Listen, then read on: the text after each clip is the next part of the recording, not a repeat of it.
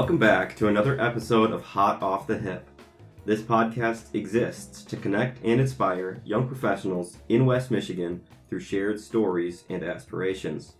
Young professional is a term used to describe those in the first half of their career. This podcast's goal is to connect you more thoroughly to our vibrant young professional community through this show. I'm your host, Johannes Boot, Vice President of the Holland Zeeland Young Professionals. Also with me is Simone Withers, this season's co-host. If you want to learn more about Simone, you can get a great picture of her work and mindset in the Season 2, Episode 1 interview. Thank you for taking some time today to listen in. Today, it is our pleasure to welcome Johanna Jenkins-Lees. Currently, she is the Director of Community Impact at the Community Foundation of Holland Zeeland. And over the past few years, Johanna has been very involved in our community and has received recognition as the 2016 HYP Equity Matters Award recipient, the 2019 West Coast Leadership Graduate, the 2020 HYP Leadership Matters Award recipient, the 2019 Social Justice Award presented by the Community Relations for the City of Holland, and just recently this past year, the 2021 HYP Young Professional of the Year Leadership Award. In this interview, we're going to discover Johanna's incredible journey into the heart of Holland, what motivates her, and why you, as a young professional, should consider fear as a motivator. Let's listen in as Simone begins the discussion, starting with the YP of the Year Leadership Award. Johanna, my colleague, my friend, my literal next-door neighbor, welcome. I am truly honored and thrilled to have you on the podcast today. I am so excited to be here. Thank you for inviting me.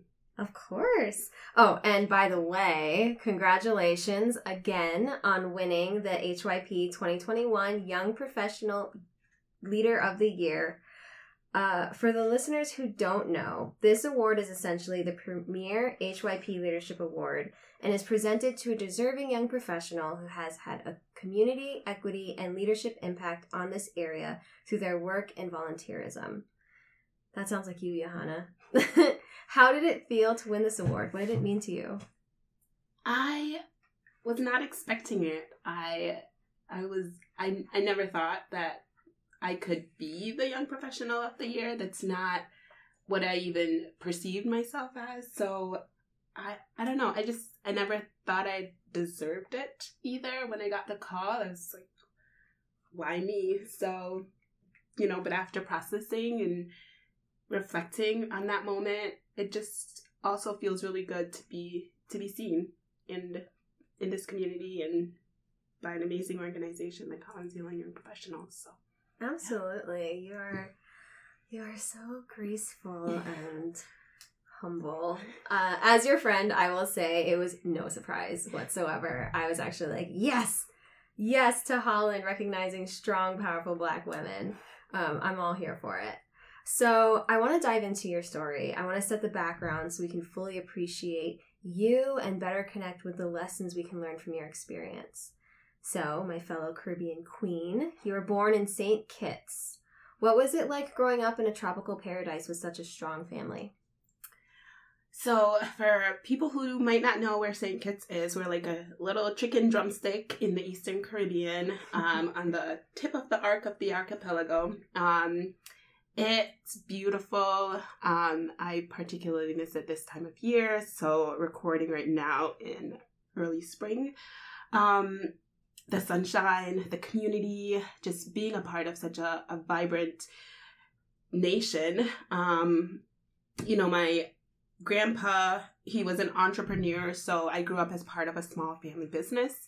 We like to joke that we built the coffins, we buried individuals, and we had the wreaths, the flowers for the wreaths for the funeral. So can you guess what that was? We had a funeral home, a flower shop, and a construction company. Wow. So I grew up working in that, helping with office work, paperwork, payroll, and it was a really formative time in my life. My mom in particular really, would sit with families in their pain when they were suffering and coming to us at a really difficult time in their lives, and being able to work with them through that circumstance and just wait until they were ready for the next step and partner with them in making whatever their needs were come to be addressed. And my dad was also a pastor. So very philanthropic. Our doors were literally always open unless we were asleep. People in the community who were in need knew where to come if they were hungry or if they just needed some money to get by. So just the community that was built because of two very amazing parents and with my sisters who, sisters, you kind of ebb and flow in how close you are, but I'd say we're pretty close as adults. It really shaped who I was and who I've become, I think, and just kind of having that really human-centered, people-centered approach in how I engage and my posture and how I show up in community.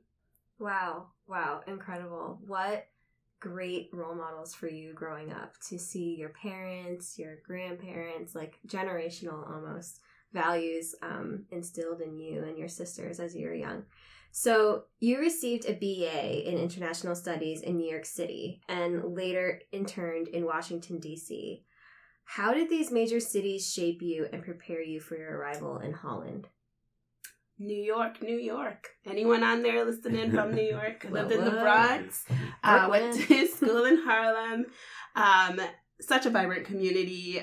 The people, the place, the smells. I mean, some pretty gross smells, but also some pretty amazing scents just passing by, like 12 a.m., 2 a.m., the bodega's gonna be open, that Jamaican restaurant across the street's gonna be open with some mac and cheese and some rice and beans and some stewed oxtail. So just an amazing, vibrant place, and the art in Harlem and the businesses, and just a really great place to be and to transition from St. Kitts to New York, and going to the City College of New York, which was very diverse school, multi-ethnic, multicultural.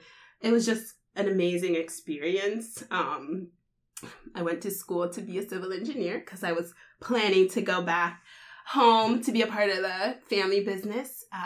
After my first semester, I called my mom like, I don't think I could do this. The math class and the math teacher, and I'm just like, I want to come home. And she was just like, wait it out for a little while. And, I had it was a really difficult year in the sense of just like exploring who am I? Who do I want to become? And being an international student, I didn't have the luxury of like taking time off or of just kind of taking random classes. I really had to be on a path to graduate. So I dipped my toe into the nonprofit world when I interned in Washington, D.C. I didn't really know that was an option for me growing up. We had NGOs or non-governmental organizations, but we didn't really have a nonprofit sector. You had the government and you had business. So not really knowing that was a career, and then being able to explore in DC what that was like, and that I could actually pursue a career in this sector.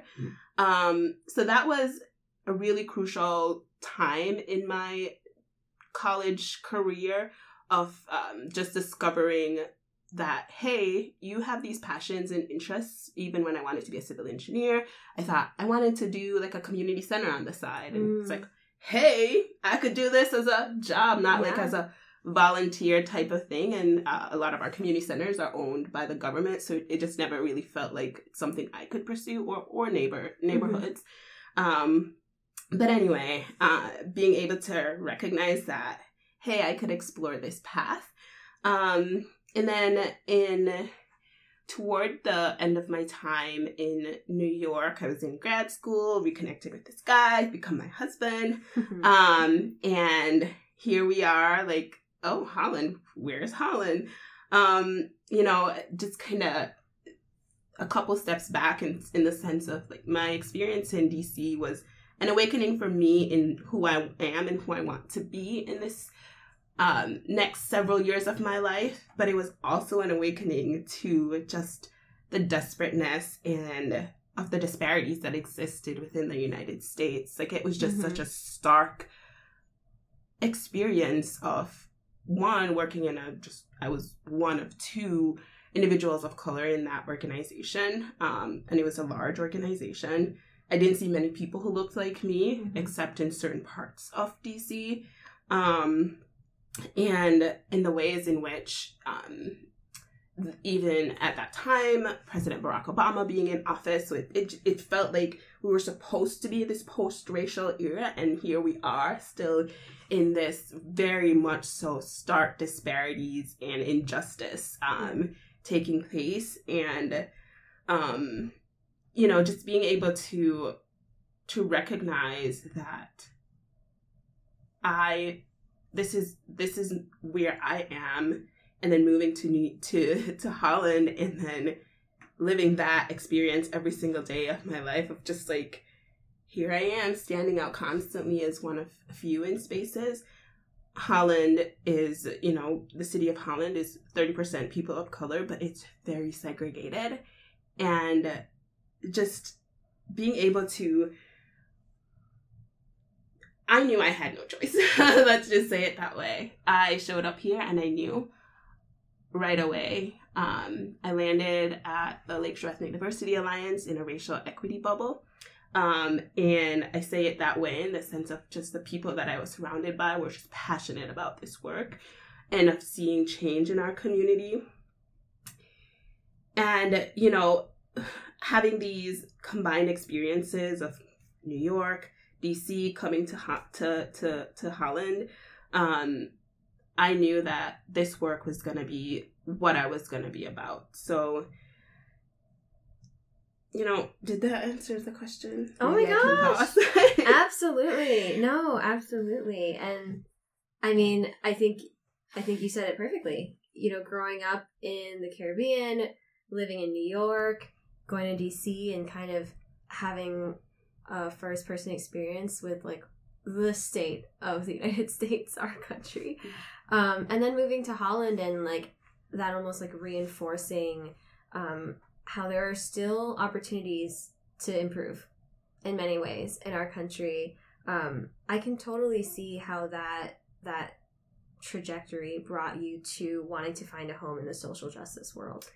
Yeah, and the people-centered nature of how I grew up. It's just like the cause of injustice wasn't an option for me. It was just, it's core to who I am and how I was raised. And, for growing up, it wasn't, it was, economic inequity and just being able to show up for people in different spaces of their lives and recognizing the history of colonialism and Eurocentricity, but also growing up in a space where our prime minister was Black and our teachers are Black. So it's a predominantly Black space, and you see Black beauty and Black, just the celebration of all the amazing things that Black people have accomplished. And then moving to New York and seeing it again in many spaces, but also the like clear impacts of just economic extraction from communities of color, the oppression, and then bringing it to a head in DC, where you just see the stark differences every day, like who comes off the train where and who goes on. And then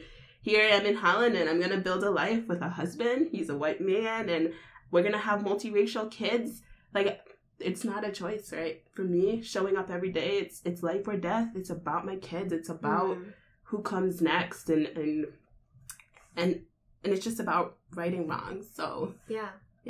It's almost out of survival in a way. And I often say that for myself, when I talk about the DI work that I do. It's like, out of survival, how could I not? Yeah. How could I not when I'm a woman, when I'm a person of color? And, when you represent all of these intersecting spaces, I can totally see it. And you're brave and you're courageous to totally jump in and be like, I'm going to do something about it. So you arrived in Holland in 2013. And since then, you've had a variety of positions in the public sector, including Lakeshore Ethnic Diversity Alliance, which you mentioned, Good Samaritan Ministries, Lighthouse Immigrant Advocates, only to name a few. Would you say there's a common theme or a driving force behind what you do? Yeah, I was thinking, a couple of years ago, a few years ago, in my experience with West Coast leadership, one of the last questions they were just like, how are you going to say, what are your yeses and your nos? What's your lens going to be for making those decisions?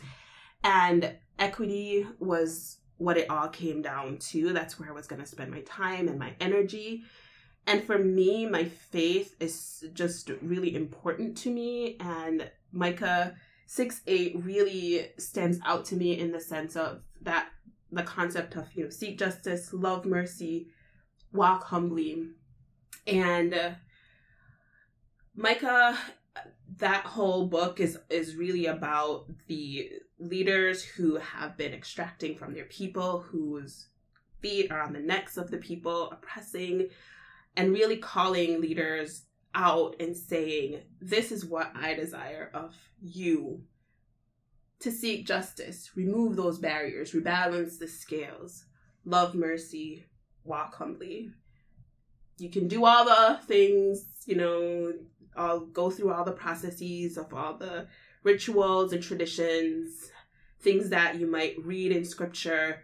But if that's not at your core, you could practice your religion as flawlessly as you desire, but if that's not at your core. And for me, if no matter what I do, whether that's something that might outwardly seem good or outwardly seem bad or whatever, if at the core, if my drive isn't thinking about that, seeking justice, loving mercy, walking humbly, then I'm doing something wrong. Whew. Wow. Oh my goodness.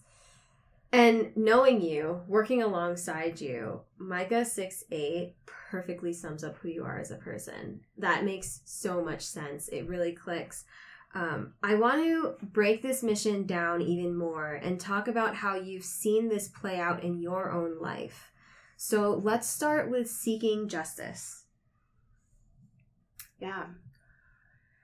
So when I think about justice, thinking about the idea of rebalancing scales, removing those barriers completely, I think about the work of CARE. So CARE, Community Action for Racial Justice and Equity, was birthed out of many other birthings. So it's kind of an iteration of many other attempts to do this work of racial justice in the community. And at its core, it's saying, who are the ones who are most impacted by the systems, most oppressed, most experiencing or living lives on the margins of society? And how do we reshape the narrative where we're recentering those voices in our attempts to do anything in the community? And how do we bring people from a multitude of sectors and industries along in this conversation? How do we build meaningful and deep relationships to actuate institutional, structural, and systemic change? And I think that model, that multiracial, multi-ethnic, multi-sector conglomerate of voices that are attempting to make change and really rebalance the scales, remove barriers, that's what CARE is, and that's what justice work is about. And for me, that's just so important, because when we're changing this world, it's not just about the people who are here right now.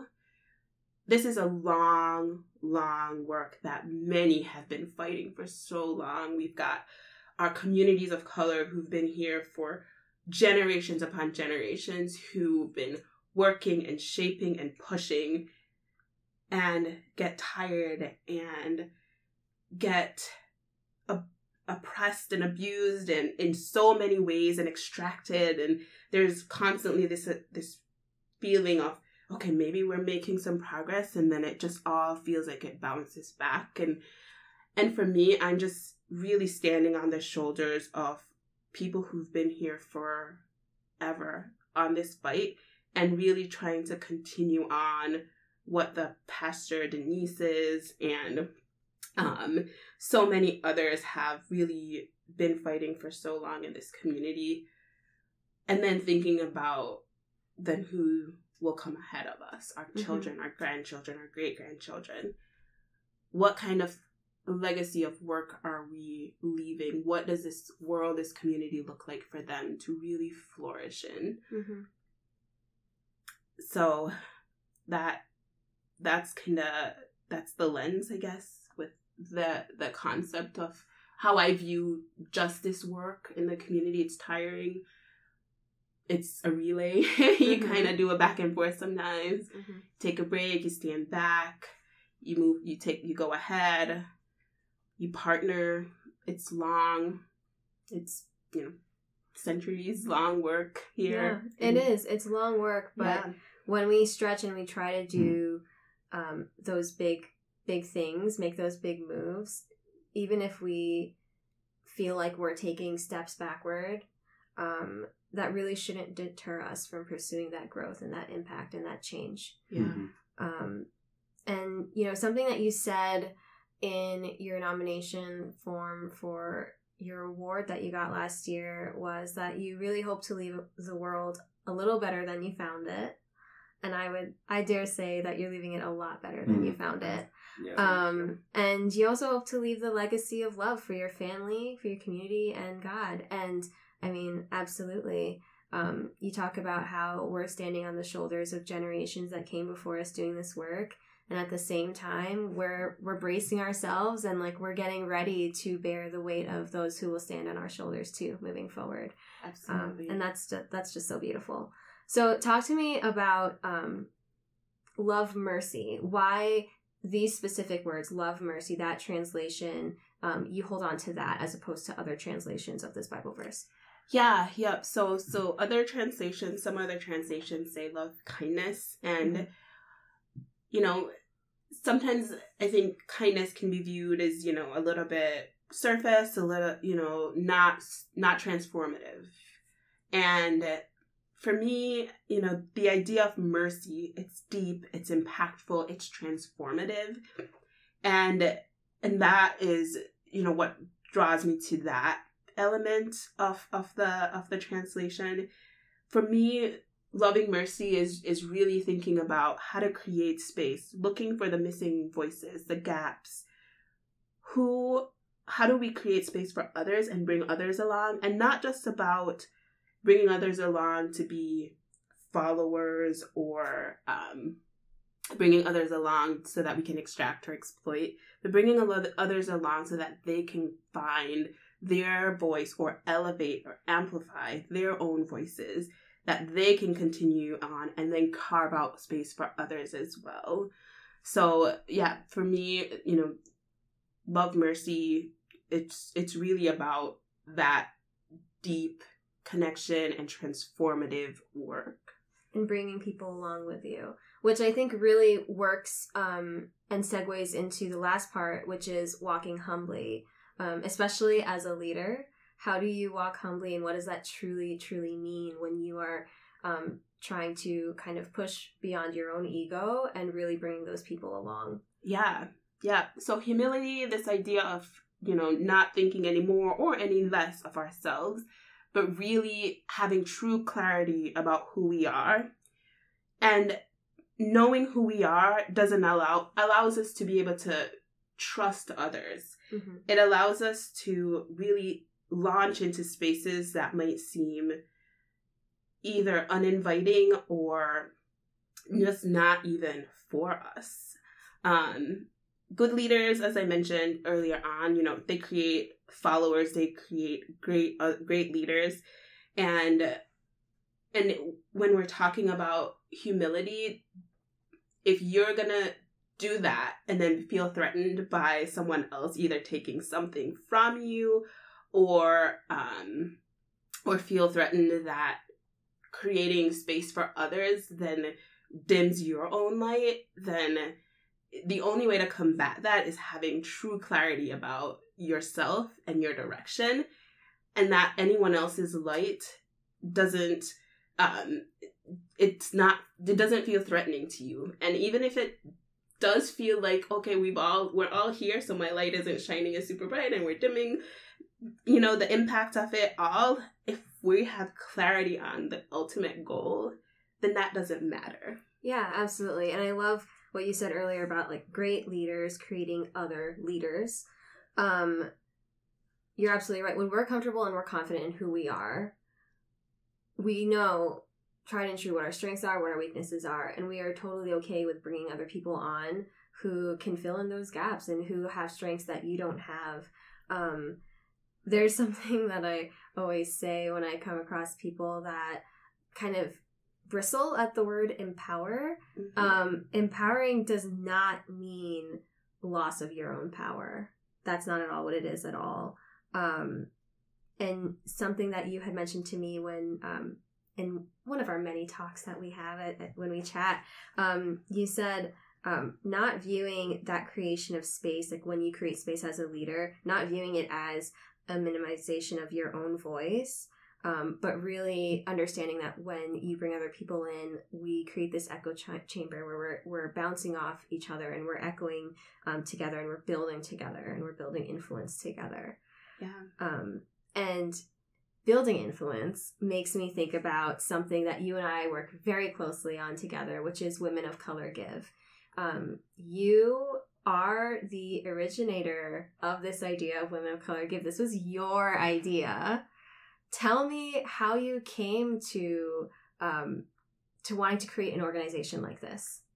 I was pissed off. That's how I just, it was really a coffee meeting with Robin Offright, co-founder, and so again, I come from a very philanthropic community. I land here. I know that like our Black community here is so philanthropic in the sense of just in our Latino community and our communities of color.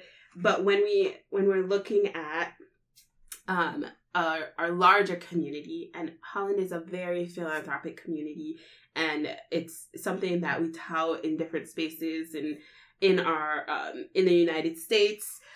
But in formal philanthropy, it just feels like, it often felt like, or we often saw, or nonprofits often were responding to, our very male, very white philanthropic community.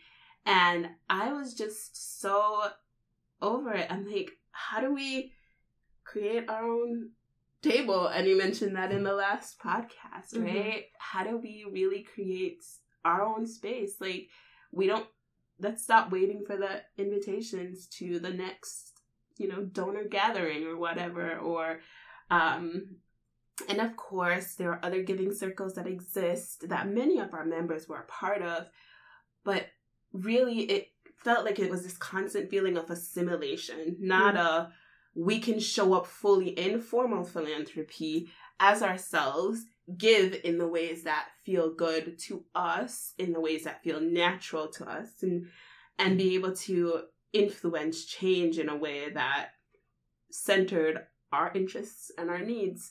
Mm-hmm. And having to constantly wait to be invited into formal philanthropic spaces, we were just like, let's just create our own thing. And again, honoring that philanthropy already existed, but it's just in our communities of color, just not recognized in formal philanthropy. And for me, like, that was what the goal of Women of Color Give was, and is in this sense of creating our own space, but also reshaping, reframing, shaking up traditional or formal philanthropy and building that momentum. We've got over 80 members, and of women of all backgrounds, mm-hmm. of just such diverse backgrounds and interests and heritage, and we're all really lining up behind this idea of we want to create a space for us and by us. We want to be able to reimagine, invest, and connect with each other. We want to be able to invest in causes that support the advancement, development, promotion of Black, Indigenous people of color on the Lakeshore. We're all coalescing around this piece, and we're giving in our own ways still. We're showing up in our own individual spaces, but we're also reframing and reshaping and building this table together. Mm-hmm. So a lot of it was just being tired of or frustrated by, so mostly frustrated. And then, you know, Robin is the activator. She's like, well, then let's do something. And you know, we'll talk about it later, but I was afraid. I was like, who am I to be doing that? Like, who am I to be like saying, yeah, we're gonna create this thing here in Holland, or to show up in that way, or to invite anyone else to a table, or, you know, to build a table. Like, who am I? And but again, it goes back to that like core driving force. You see a problem, like I see a problem, I see an issue, I see the existence of injustice, of just pain. I can't not. Yeah, no, absolutely. And, you know, we have similar backgrounds, not the same, but similar immigrant backgrounds, Caribbean backgrounds, New York City backgrounds. And so I really, really sympathize. Like when I first met you many years ago, and you were talking to me about this idea of Women of Color Give. This is before we even launched. And you're like, you know, I want to create a space where we can do it ourselves. You know, reframe this narrative of like communities of color constantly being in need of money, because unfortunately money is power in this world. Like, why don't we be the money? Let's just be the money. Let's stop asking. Let's stop waiting for approval and jumping through all those hoops, and like, let's just do this ourselves. And I think when we live in spaces that are segregated in different kinds of ways, when we live in places where you don't see as many people of color being celebrated and honored for their leadership, for their impact, when you don't see a lot of that representation, an organization like Women of Color Give is that perfect opportunity to highlight all the beautiful stories, the collective power, the collective impact that our community can give. Yeah. It's beautiful. And it definitely makes sense. I can totally see, like, hearing your backstory, how you would come to wanting to create something like this, even if you were a little nervous to do so. But I wanna bring it back to this mission again. I would think that it's hard for anyone to argue against a mission of seeking justice, loving mercy, and walking humbly. Have you experienced tension in your places of work when you've tried to live out this mission?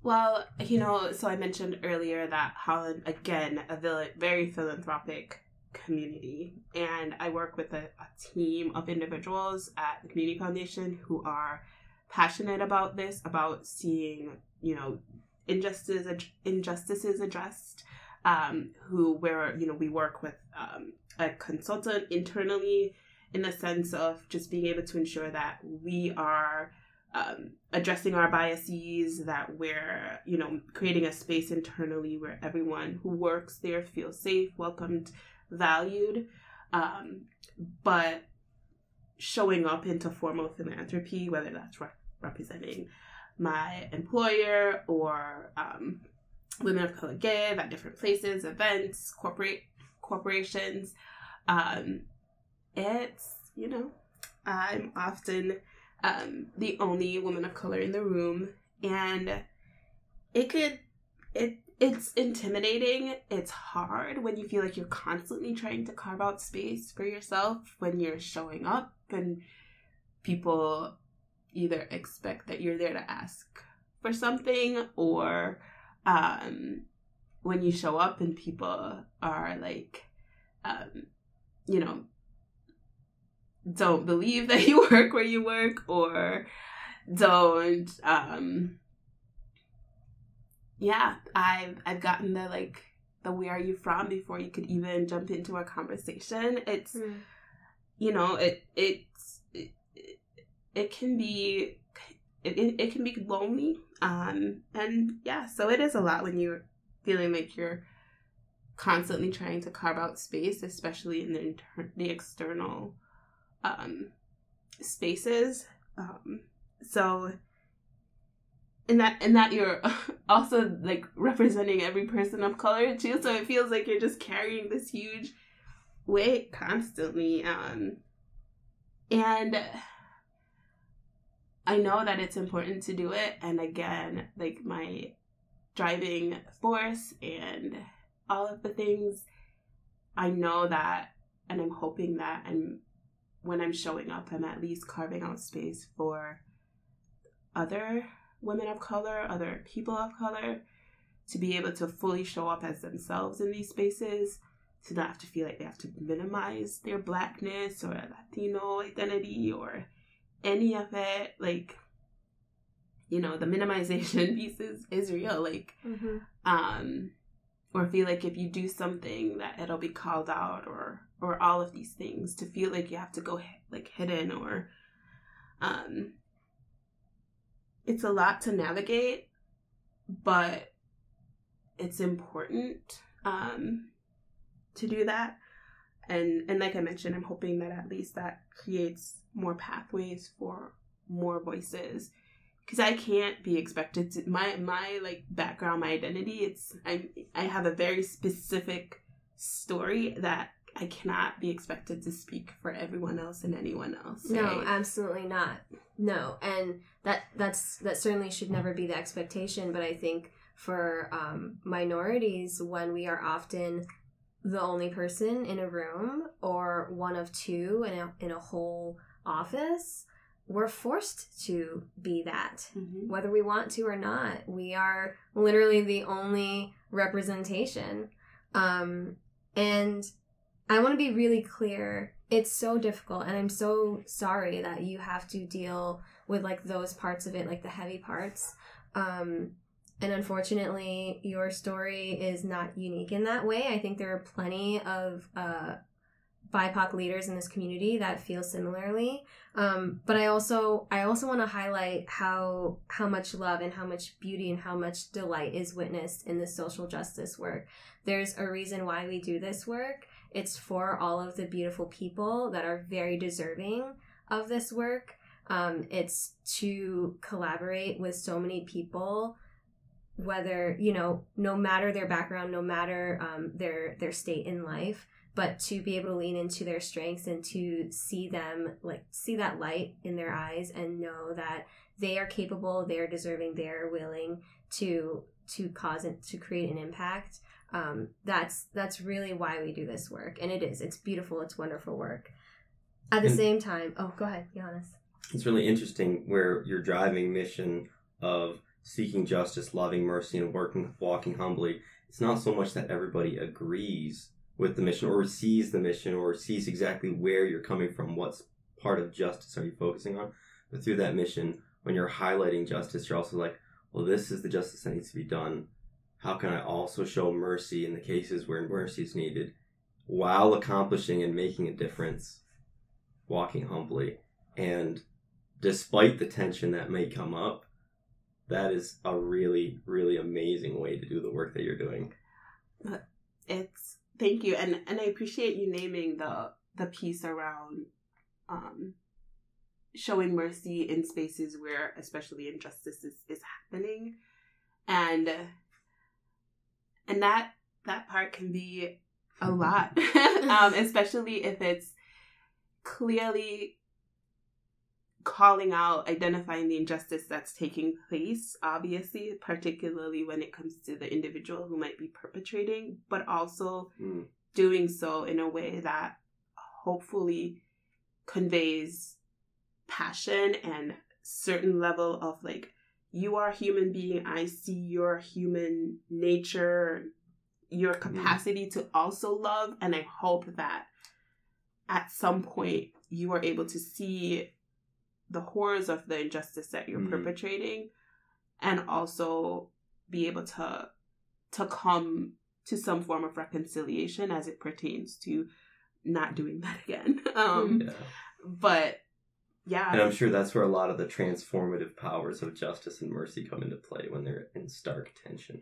Yeah, and but always centering the voices who are oppressed. Amen. And absolutely. Yeah. I can imagine that being a trailblazer like this, in many ways, can cause some stress on your well-being. And I want to know a little bit more, just listening to you talk, and just like how,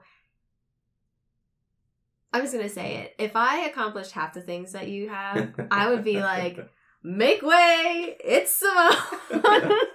And here you are, you know, multi-award winner for a lot of the social justice work. And you're like, how could it be me? You know, like it boggles me. And I really want to kind of touch on some of these notes about, you know, fear, or, you know, I'm afraid to kind of step out, or like, why me, and all these things. How has this work in that way, like, impacted you personally? Like, where do you notice some of that? Yeah, I mean, I honestly some days just don't even know why people keep asking me to do things, because I'm like, I'm not any good at any of it, or I don't know, like, you know, it just, it the constantly carving out space piece, it's a part of the weighing is, do I actually belong here? Am I like carving out because I don't? Am I even like qualified? Can I actually do the thing? Will they one day discover that I actually don't know what I'm doing? You know, it's just, it's mind games. It's stuff that, you know, are, you know, a part of it is socialization, in the sense of being women, being a Black woman, like, you know, in a lot of ways, like in a male-dominated society, like, who am I? What am I supposed to be doing? What's my role expected to be? And leading and being out front and being the center of anything. It just feels like it feels uncomfortable, or it feels unnatural. And, you know, we feel the internalized stereotype thread, or imposter syndrome, and all of these things.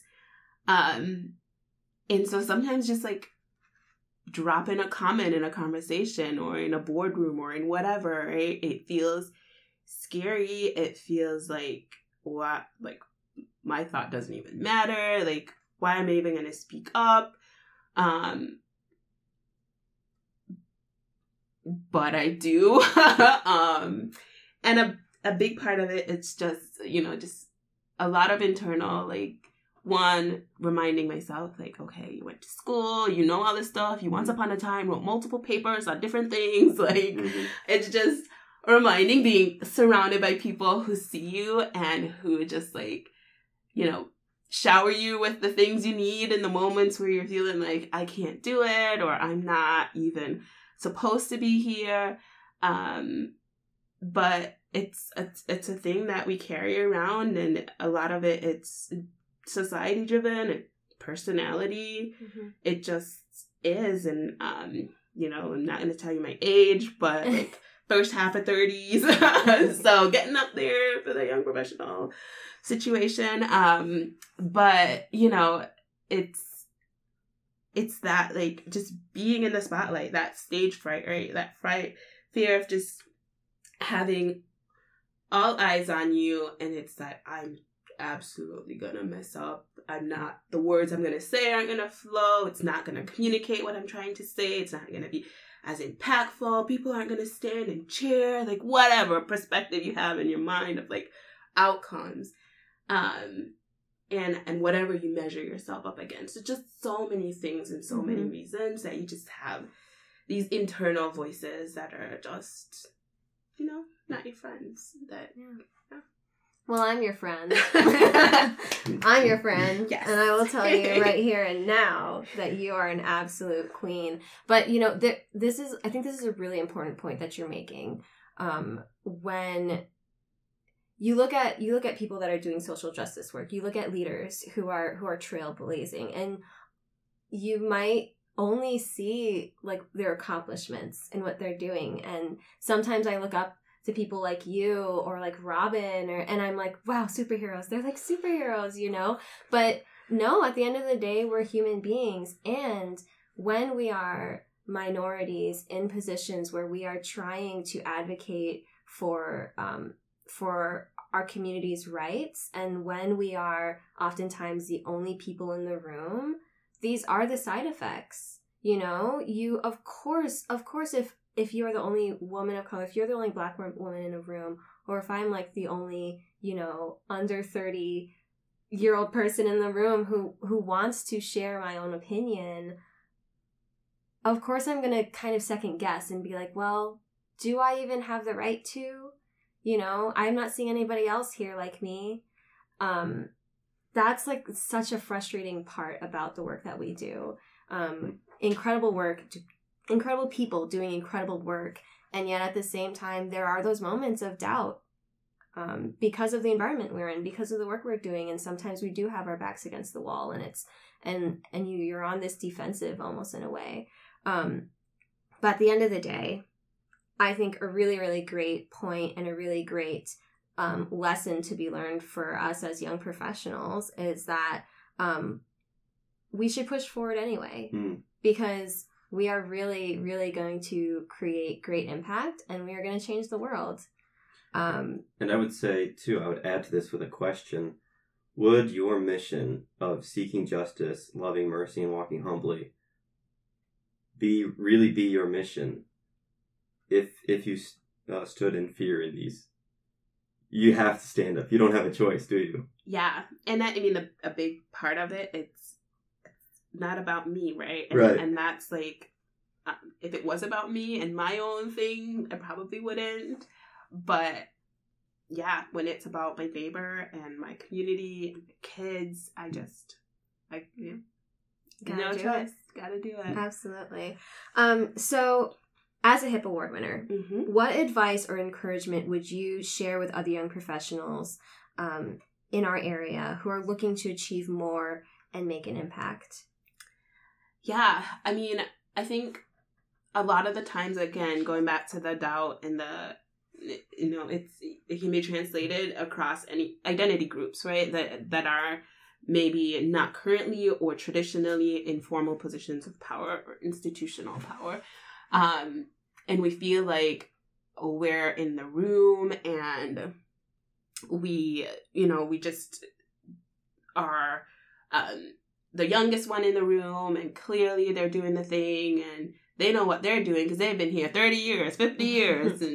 And, you know, you've been working toward this moment your entire life since you popped out of the womb or whatever. You've been working your way to this day your entire life. Like, you've got the skills, you've got the talent, you've got the ideas. And again, not saying the in the sense of the only, but in the sense of you have something to contribute. Just do it. Just put your hand up or just, you know, put yourself out there. Go for the next thing too, you know, like just, you know, if there's something, I think the last podcast was about, you know, Simone's podcast was about trying something new, different, your bucket list, going for it. If you've been dreaming about that, like, job at that next company or that next promotion or whatever, like, go for it.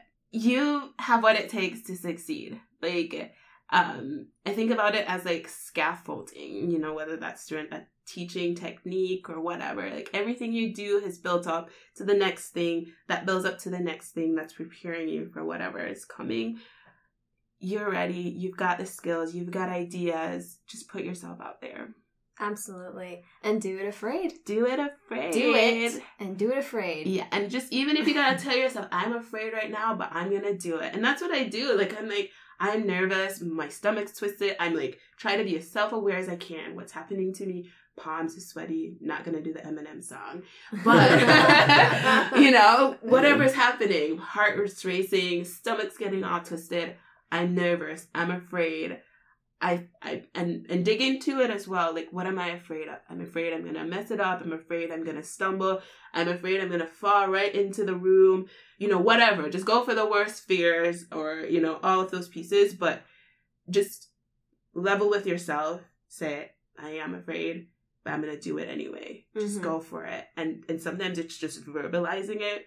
Or if you're in a car with someone else and you don't want to verbalize it, have that internal dialogue, but do it anyway. Yeah, Absolutely. That is so inspiring. And that's something that you spoke about during awards night in December last year. That idea of doing it afraid. And I love that. I really do. It's so motivating. So to our listeners, maybe your mission is totally different. Regardless, you will encounter obstacles along the way. And whatever mission that's driving you, act on it, even if you're afraid.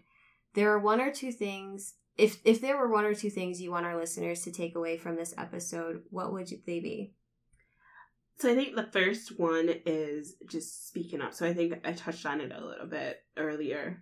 Ask the tough questions, even if you feel like it's coming out of left field, like, no one else is even talking about this thing. Just do it. If you don't put those questions out there on the table, who else will? Systems aren't changed by people continuing to kind of in echo chambers. That's not how systems are changed. That's not how new things get done. That's not how new feats get accomplished. If you don't put the thing that feels different or feels out there on the table, then we're just going to keep doing the same thing over and over again. And if the systems don't get changed or challenged, nothing happens. We're just going to keep doing the same thing over and over again. You're going to keep being frustrated over and over again. We're not going to innovate. We're not going to be creative. And sometimes what you put out there might not land. And do it again. And do it afraid. The second would be just showing up. If you're not in the room, what did you say at the last on your podcast? If you're not in the room, you're on the menu. You're on the menu, right? Oh my God! Yeah. No, if you're not invited to the table, then you're probably what's on the menu. Yes. And a lot of it is just keep carving out those spaces for yourself, for others, right? Because if the voices aren't there, then the changes aren't going to happen. And then if you have that opportunity to join the board, you go to an event, you hear of an organization that's doing amazing things that you're interested in, or an event's happening and people are going to be there who are talking about things that you're interested in, then do that. Take up space.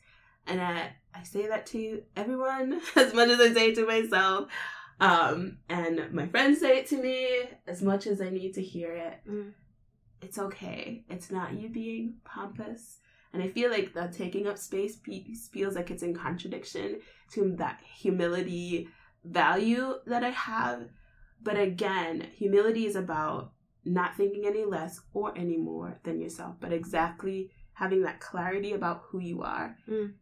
And being okay with then being who you are in whatever spaces you are. And if you need 10 quarts of spaces, I don't know, not measurements, that's, you take that space. Take up the space. Absolutely. Don't shrink yourself for anybody.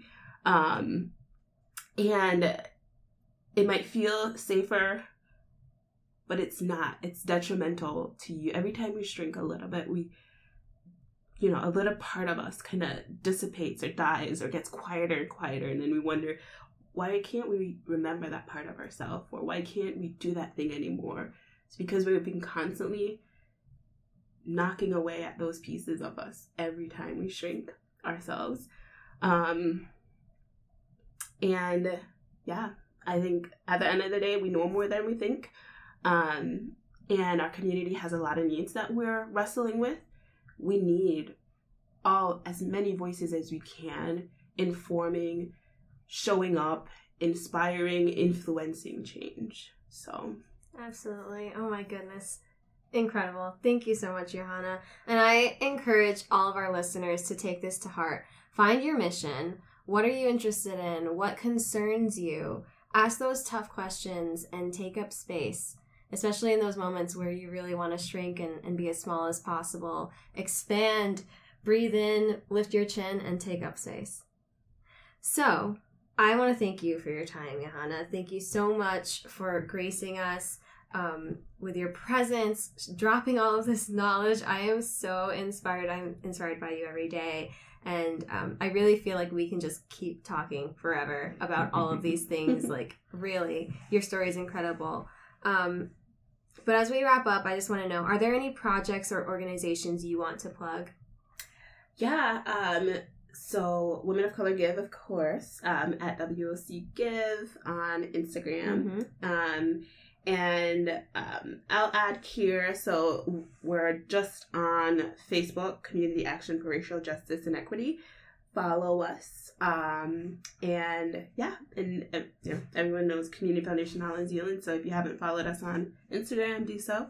But those would be the works, yeah. Absolutely. And if listeners wanted to connect with you, what would be the best way to do so? Check me out on LinkedIn. So I'm Johanna Jenkins Lease on LinkedIn.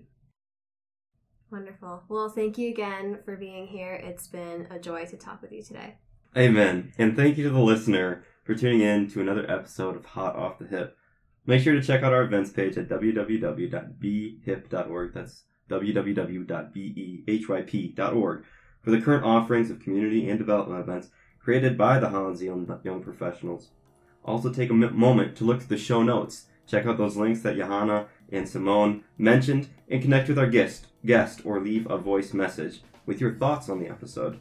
Today's show was a blast to put together, and I look forward to doing this again soon on the next episode of Hot Off the Hip.